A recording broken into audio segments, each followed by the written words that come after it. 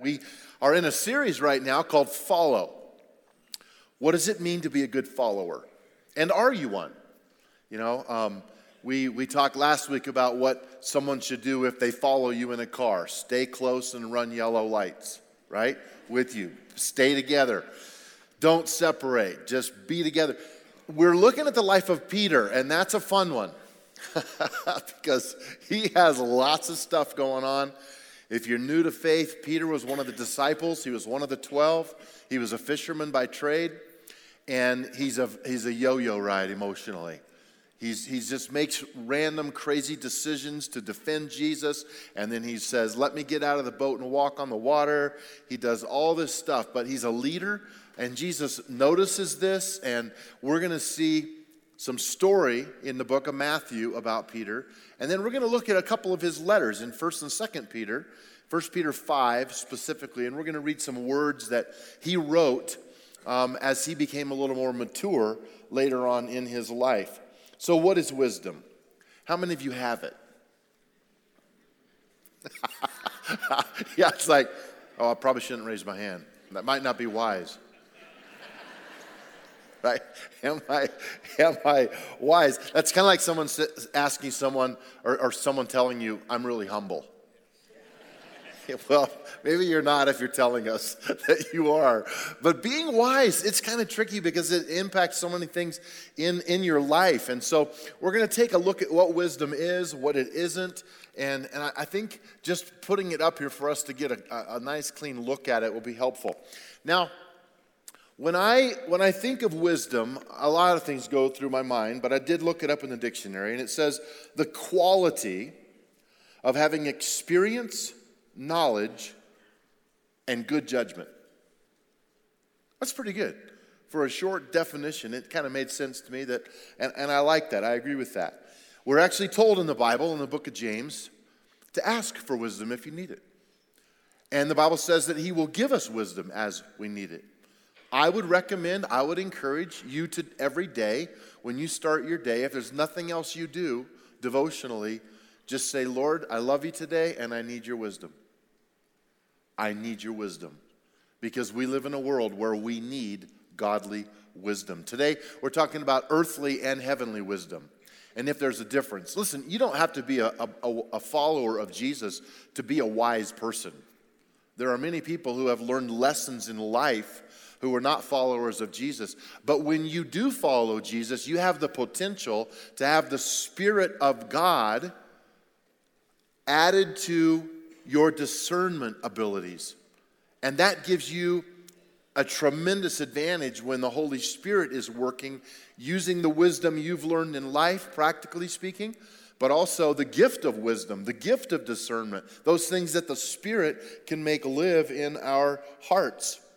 The Bible says to walk in the Spirit so you don't fulfill the lusts of the flesh. What that means is we are to navigate carefully. It's not spooky. It doesn't mean that I'm weird about it. It just means that when I walk in life, when I do life, I just need to be aware that the presence of God is everywhere and the presence of the evil one is everywhere. And Peter's going to challenge us by telling us Satan is out to devour us. He's roaring like a lion. This is that passage where he says that. So let's pay attention to all that. If you have a program, go to the back. I think I have 5 main points there to just jot down.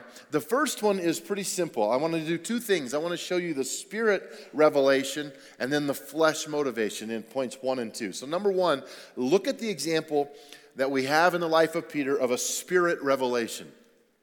This is probably the highlight in Peter's life. At least he gets the greatest compliment that he gets from Jesus himself in front of the other disciples. How many of you like it when you're complimented in front of other people? We all do. You get the award at work, or you get the employee of the month, so you get the special parking place. That's what's going on in this story, and it's very cool what happens. In Matthew 16, it says in verse 13, if you have a Bible, just flip it open. We're going to look through it. When Jesus came to the region of Caesarea Philippi, he asked his disciples, "Who do people say that the Son of Man is?" "Well," they replied, "some say John the Baptist, some say Elijah, others say Jeremiah or one of the prophets."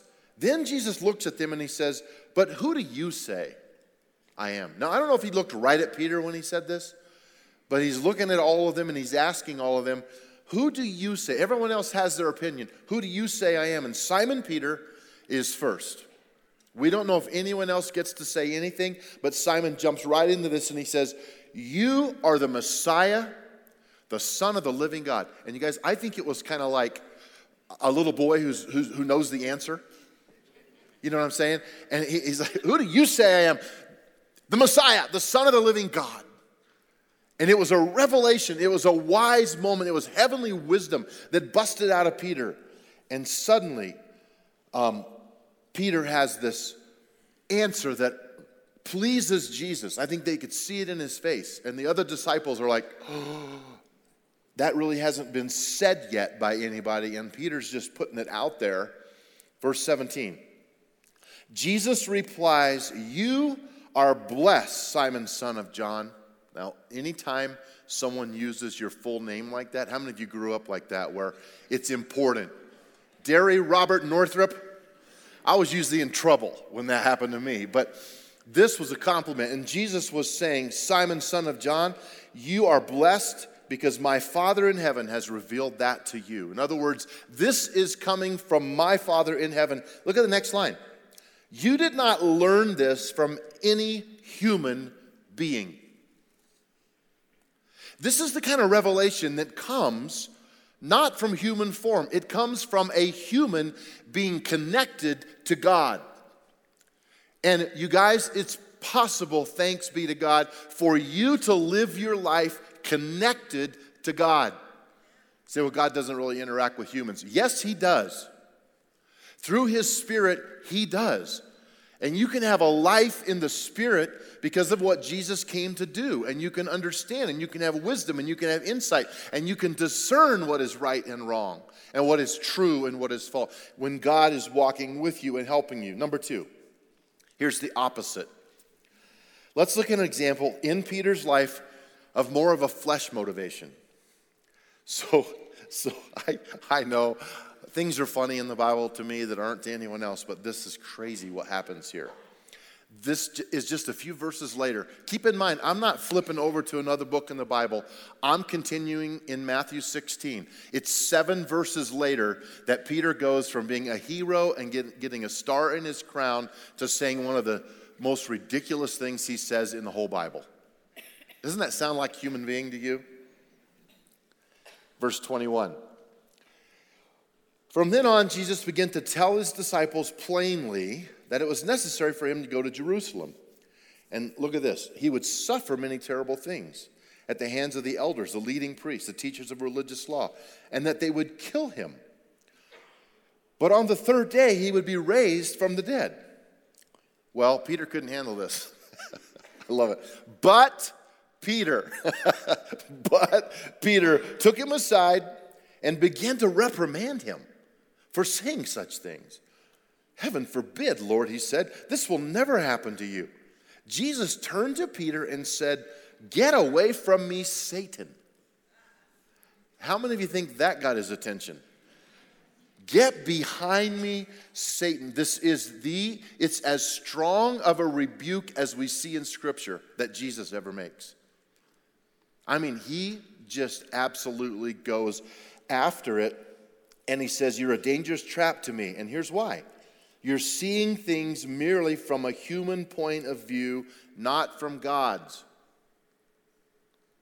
But wait a minute. He just saw the Messiah, the Son of the living God, not from a human point of view, but from the Spirit view, the heavenly. What in the world happened?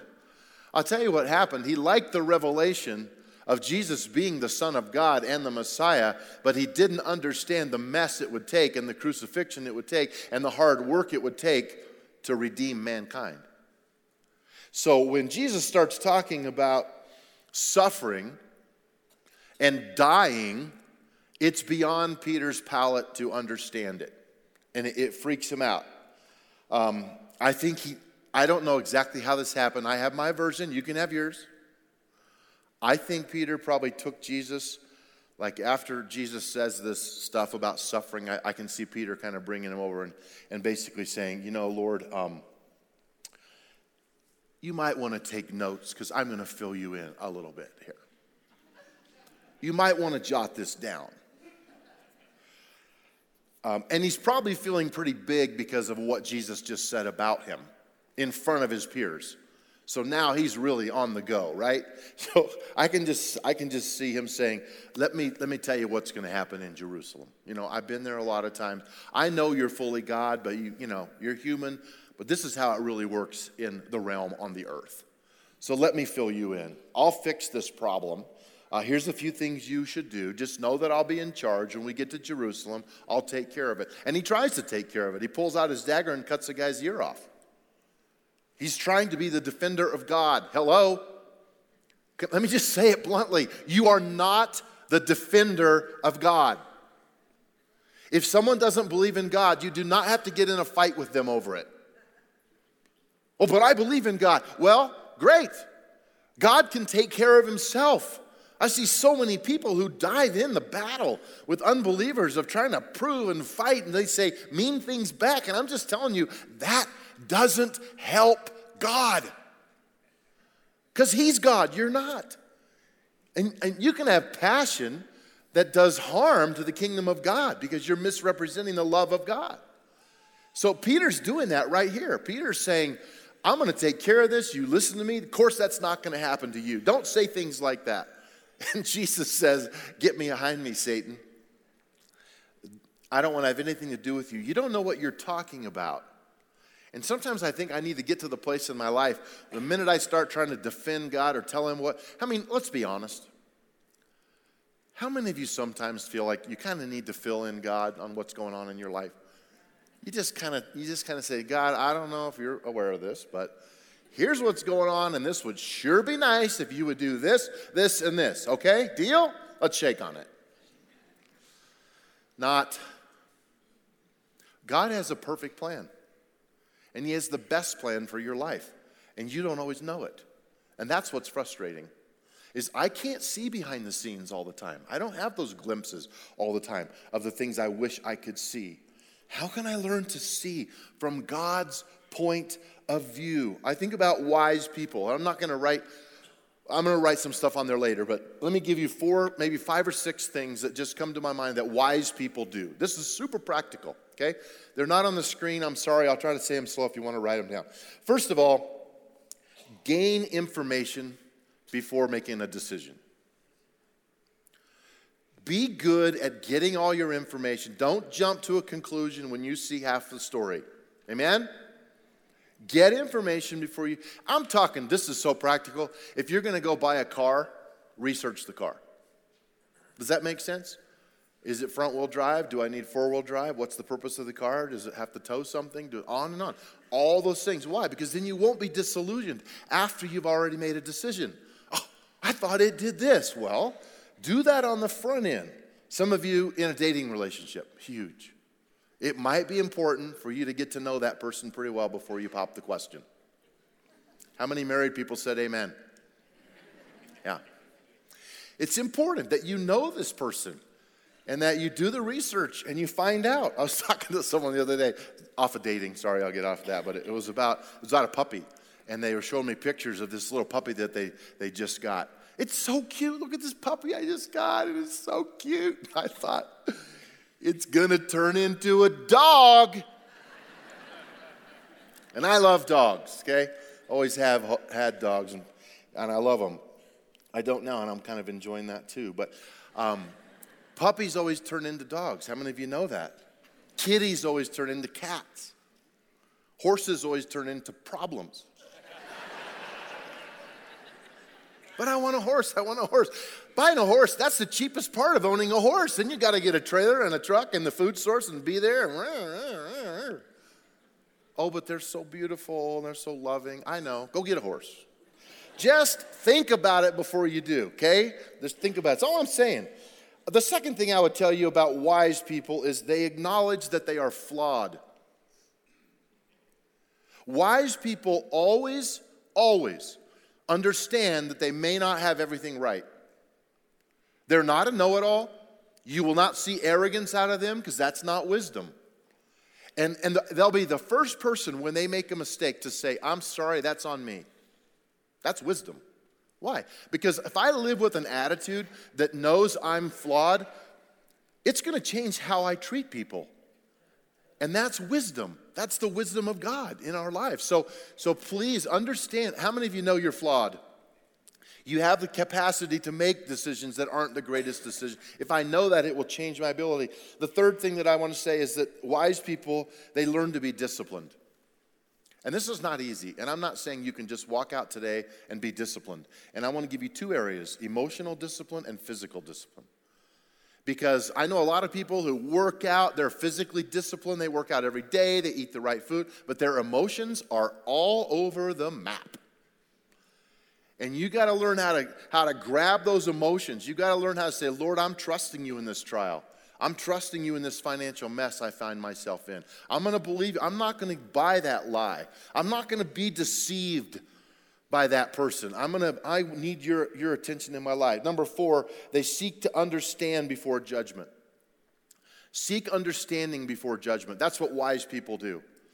If you will seek to understand the situation before you cast the first stone, you'll be a lot better off in your future, and God will help you in your decision making. Man, I always like to just step back and say, man, I wonder what the rest of that story is. Before I jump into the arena of casting the stone and laying the hammer down, it looks bad. Boy, I saw the videotape, and that cop was after that guy, or that person did this, or that person did that. But I have to be careful because I don't know the whole story. And we're really good at seeing parts of a story and making our judgments just like that because of what we see. But that's not the whole story. I've learned when I talk with people, someone will come in and tell me their side of the story, and I'm ready to go grab the other person and give them a whooping. You know what I'm saying?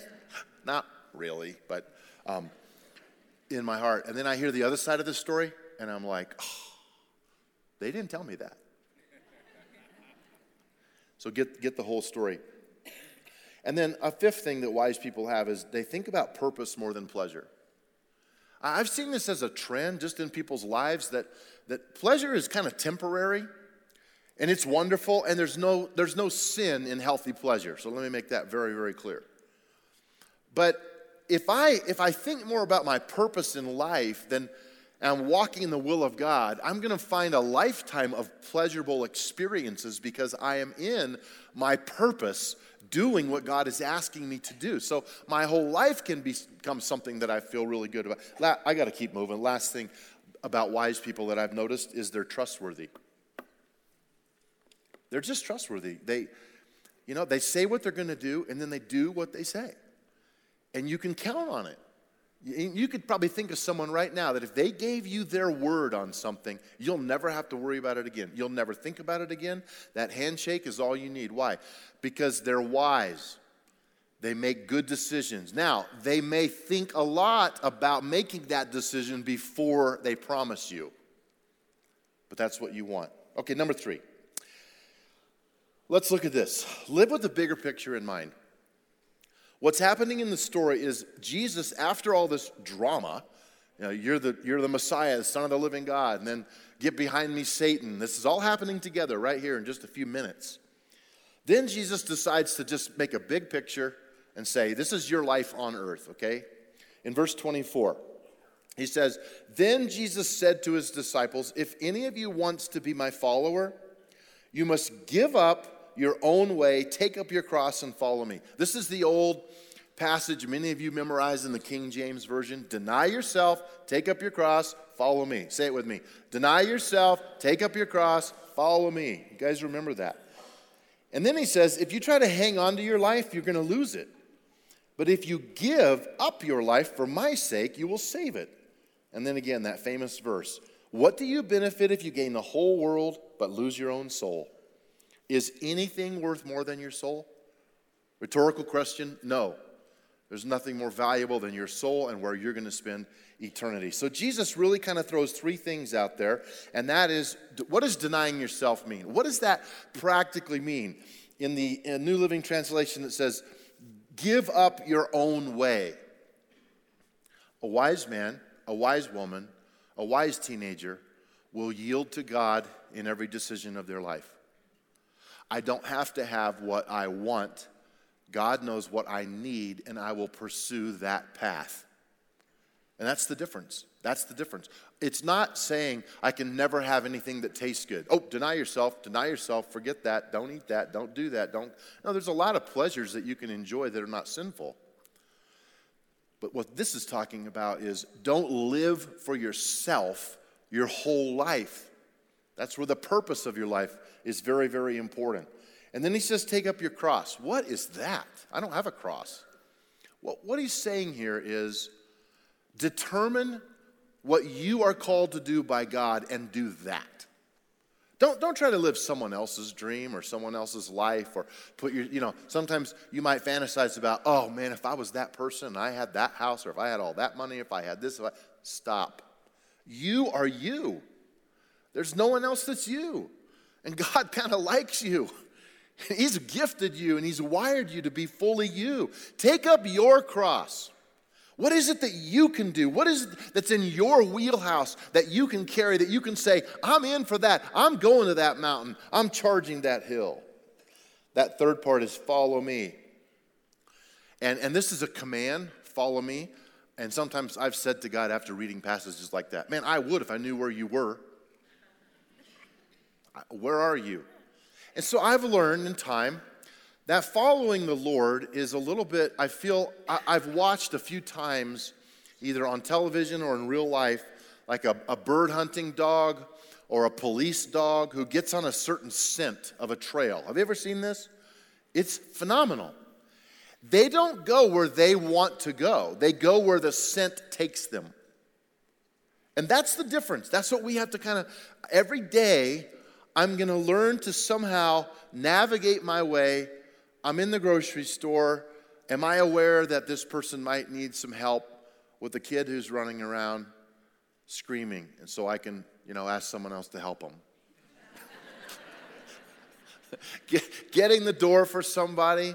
This is the offering a cup of cold water in the name of Jesus. It's living my life following him because I sense the scent of God is pulling me here. Have you ever had in the middle of the day, like someone will just pop into your brain, a name?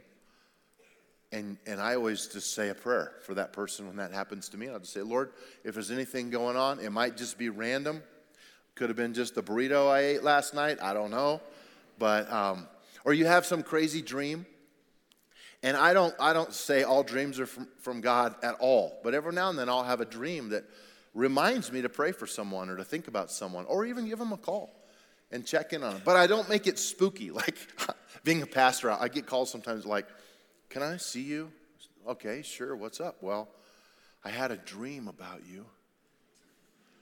And you were in a lot of pain.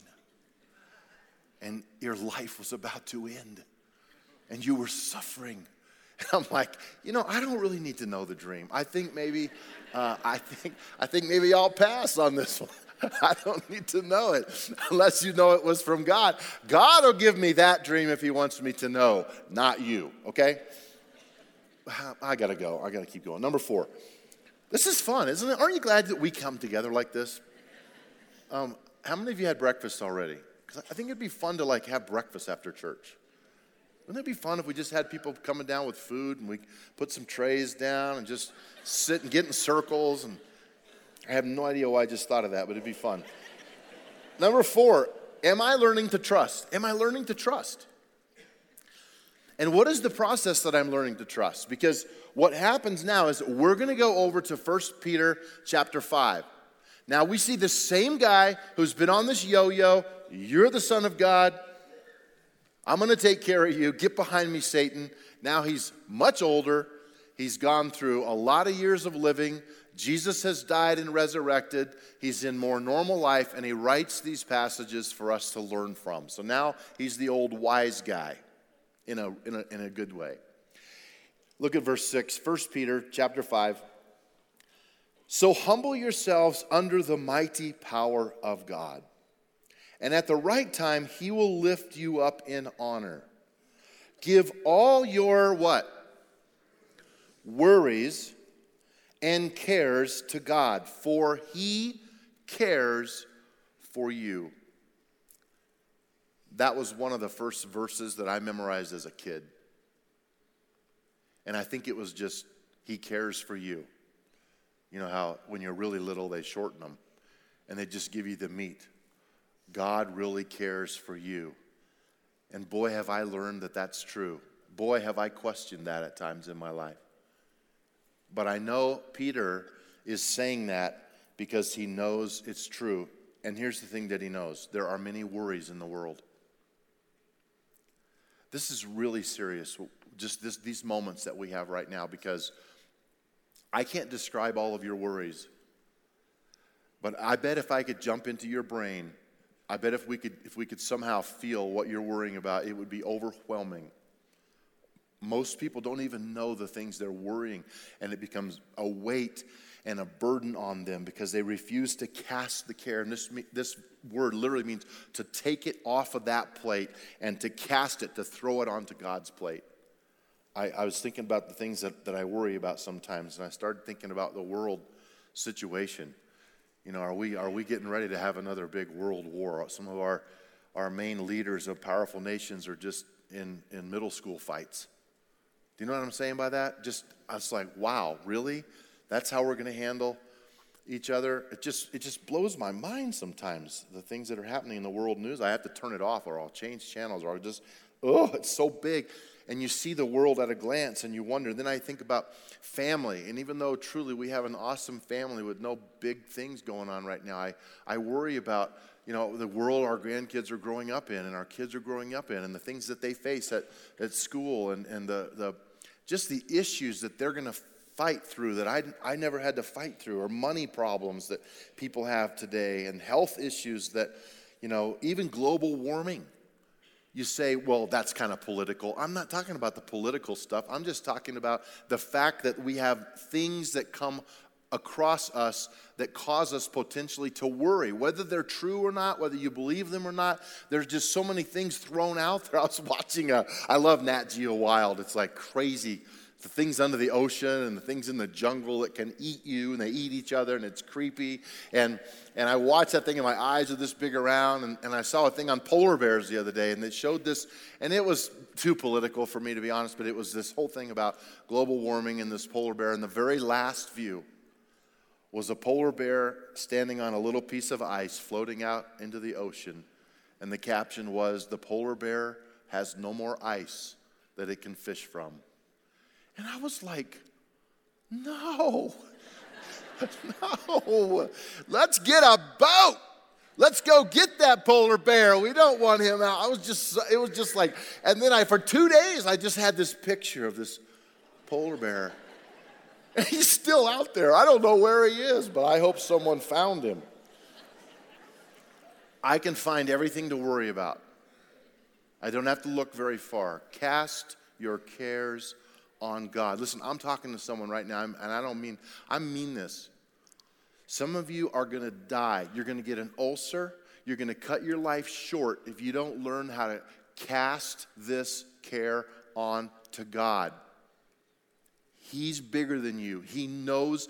I could say it 1,000 times, but until you are willing to own it and say, okay, I'm not good at that, and you get rid of it and you say, this is God's. Yes, you will partner with God. It doesn't mean you walk away and ignore it and it goes away. It means you seek the wisdom of God. You are wise in how to proceed because you're listening to His voice rather than your own. Man, one more thing. How can I live with an awareness of the spirit realm in my life? Number 5 there. How can I live with an awareness in my life? Peter, in verse 8, just starts rocketing out these thoughts. Stay alert. Watch out for your great enemy, the devil. He prowls around like a roaring lion, looking for someone to devour. Man, that's creepy. Stand firm against him. Be strong in your faith. Remember that your family of believers all over the world are going through the same kind of stuff that you are suffering for. Real fast. Stay alert. Just jot these down. Put them on a board this week. Stay alert. That's one of the first things he says. And then he says, watch out. And that's a literally watch out. We say watch out sometimes meaning something's going to happen. This is mean keep your eyes peeled and watch for the enemy. What does he say? Watch out for your great enemy. He's prowling. He's roaring. He wants to take you out, and he'll use everything in your life to try to do it. Everything. Then he says, stand firm against the enemy. Stand firm. This right here is the whole idea of a Roman guard. If I had someone come up here right now and I said, take a firm stance, what would they do? They would probably get down a little bit, and they would position themselves the best they could so that if I push on them, they have stability and they wouldn't move. That's this. Stand firm when you get up in the morning. You don't have to physically jump out of bed and go, yeah! That's not what he's saying. He's saying in your mind, emotionally, pay attention. Realize you have enemies. Realize someone's coming after you. Then he says, be strong. Be strong in what? You remember? In your faith. Be strong in your faith, not in yourself. Boy, there's the irony of our world. Be strong in your faith. And who's our faith in? God. So it's not about me working out and getting buff and kicking the devil. It's about me having faith that greater is he that's in me than he that's in the world. And God can take him. God can take him. So I don't have to live in fear. And then the last thing is just remember. And he does a great thing here. He says, remember those in the world who are suffering, as though it's going to console us. And it does console us. You know why? Consoles us because we're not alone doing life. There are people facing stuff just like you. And our problems get bigger than us pretty quick. But we have a God who loves us and cares. Would you just bow your head and pray with me for a moment? Lord, there's a lot of stuff in here. And it just feels like you really do want to help us. Thank you for Peter's life. Thank you for the fact that he was a guy that was kind of random and spontaneous, and he had all this emotional drive, but he said these powerful things. He accomplished so much in his life. I just thank you for his words to us to cast our cares on you. We do that right now, Lord. We trust you. I want you to lift a hand both here and in traditions. God bless all of you in traditions this morning. Trials are real, but every now and then you have a special fight that comes along. So I don't want you to raise your hand if it's just, something that you kind of deal with every week and it's a grind, but you get it done and you manage and you need to clean the house. Or I don't mean that. I think there are people in these auditoriums that are fighting. They're fighting for their life on some things. Maybe it's your marriage, your children, loss. Could be finances, I don't know. But there's some big stuff that you know. And when you lift your hand in a minute, it's not to me. I'm not even going to pay attention as far as trying to see them all. This is a hand that's reaching out to cast your care, to put it on a different plate. Matter of fact, I almost want you to lift your hand up, palms up, and then turn it over. Like, I'm lifting up this worry and I'm laying it down on a different plate. God, I'm trusting you. If that's you, I want to pray for you. Would you do that now, please? Lord Jesus, our warrior, you are the peace giver to the heart, mind, body, and soul, and we need it. We lift this anxiety, these worries, these real things, and we put them on your plate. We offer them to you. We give them to you because we believe in you, and we trust you, wise God.